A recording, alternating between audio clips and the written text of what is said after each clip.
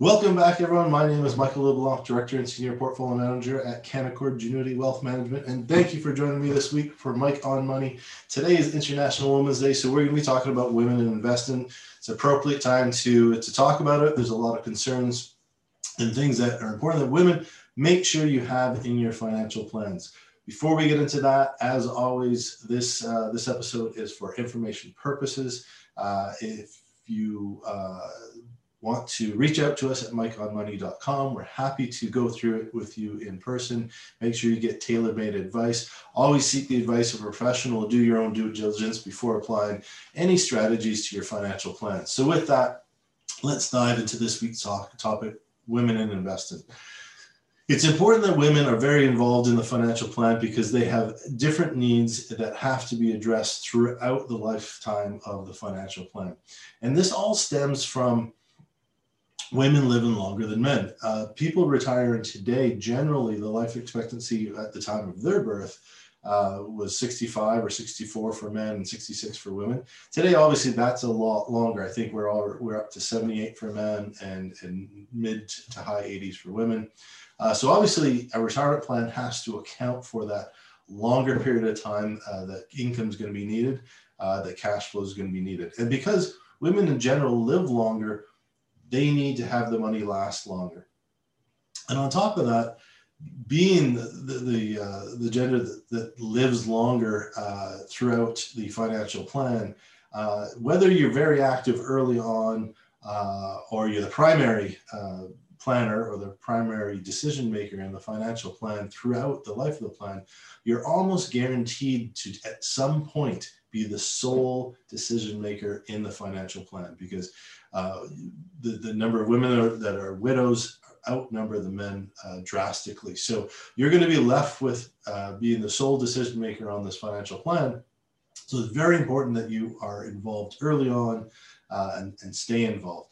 On top of that, financial planning software, the literature that's been written around it, the education, a lot of it has always been geared towards kind of the couple. And a lot of it geared towards the male's life expectancy.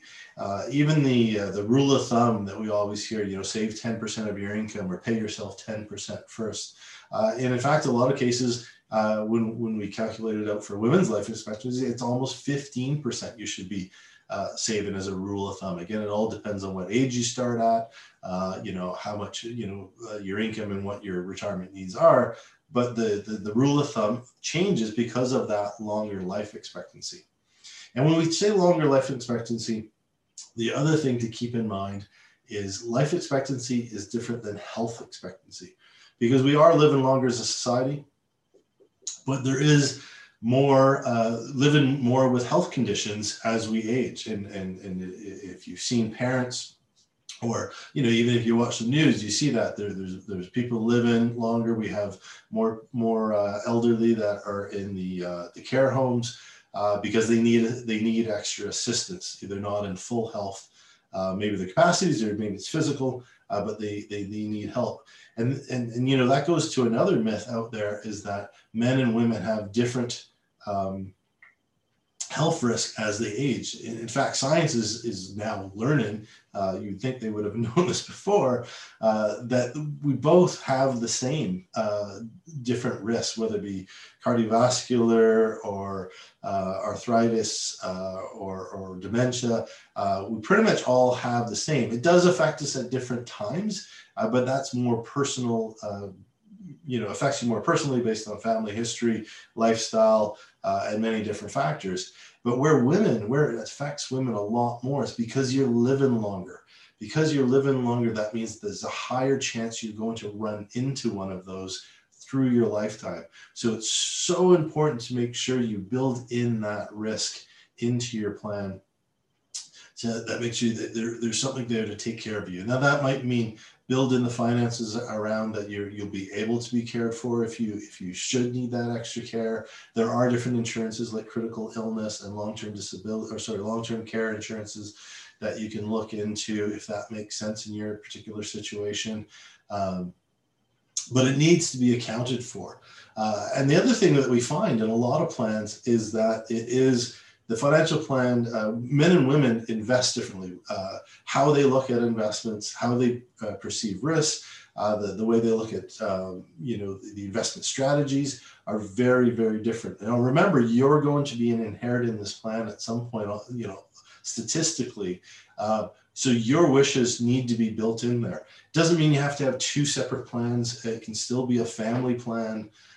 You can still plan out your lifetimes together, but you just have to make sure that your wishes or your needs are encompassed in there. Otherwise, you may someday inherit a plan that's been going on for 20, 30 years that doesn't address your needs or your concerns or your wants. So it's really important that you're involved early on and stay up to date. I mean, some people like to be involved heavily throughout the planning process. Other ones not. If you're one of the people that aren't that interested in being involved throughout the plan, I encourage you to be involved enough to know that your needs are being addressed and your concerns are being addressed, and just stay on top of that. Right? Just do the annual reviews on that. And maybe you're the primary person that's running it, and you're taking care. Make sure that those things are built in there as well.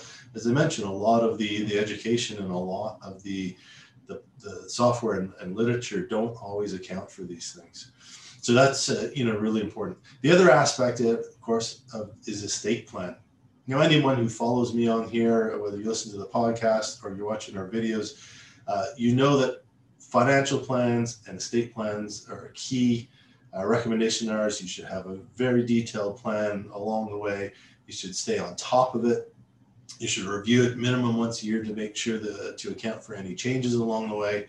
But the estate plan, again, for women is super important because you're very likely, again, to be the one who's going to have to probate or deal with the estate when you lose your partner. But then also you're going to be the one responsible for getting it ready for the next generation. So having an estate plan ahead of time to know that it's going to be very smooth, no complications when you take it over. And then also have it structured so that it will be a really simple transition to your estate plan that will then go on to the next generation or beneficiaries, however you wish to pass it on. But for planning for that ahead of time can save you a lot of grief. It can save you a lot of money and a lot of taxes along the way. So being involved and making sure you have that estate plan in place, I highly recommend you deal with that early stages.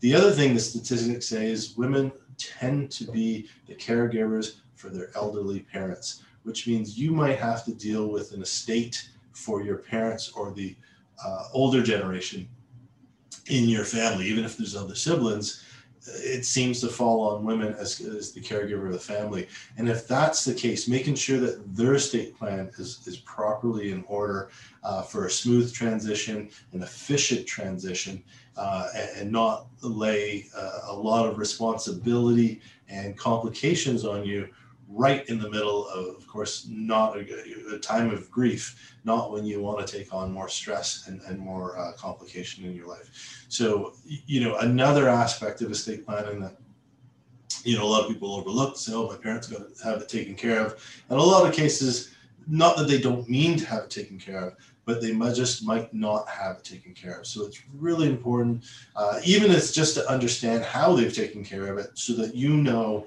exactly what to expect and what they want to happen with their estate and make sure that happens, as mentioned, in an efficient, coordinated manner. So, all these different things lead to a lot of challenges for women as they prepare for their investments, as they prepare for their financial goals throughout their lives. Obviously, we're not even touching into, there's so many different topics we can dive into here that is more individual based, everything from, the inequality in work and having to adjust for that in your financial plan, in the pay, and hopefully that's changing. And obviously there's a lot of movement to make that happen, but still it obviously exists out there, and take that into account in your financial plan. and care for yourself through your entire investment lifetime. So with that, I'm going to call it on this topic. I hope everyone had a great International Women's Day. I hope you were able to be recognized, or recognize someone, because there's so much out there that often gets overlooked. But don't overlook your financial health. Don't overlook your financial plan or your voice in that plan. So with that, as always, thank you. Do visit us at mikeonmoney.com with any of your comments, feedback, and helpful topic ideas. We love hearing from you, and I look forward to talking to you again next week. Thank you very much.